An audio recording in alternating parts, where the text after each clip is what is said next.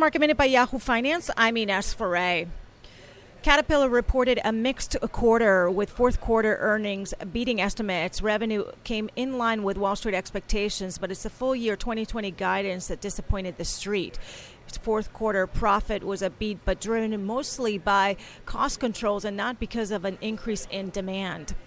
Visa posted a record profit for the quarter, but its revenue and net income came in short of what the street was expecting. The company cited some challenges, including the Australia wildfires and also weakness in the UK in December. Electronic Arts quarter came in slightly ahead of estimates. Star Wars Jedi game was a big hit for the quarter, but its net bookings guidance for the current quarter came in short of what the street was expecting. The company doesn't have plans to release games this quarter or next because of the new consoles that are coming out in late 2020.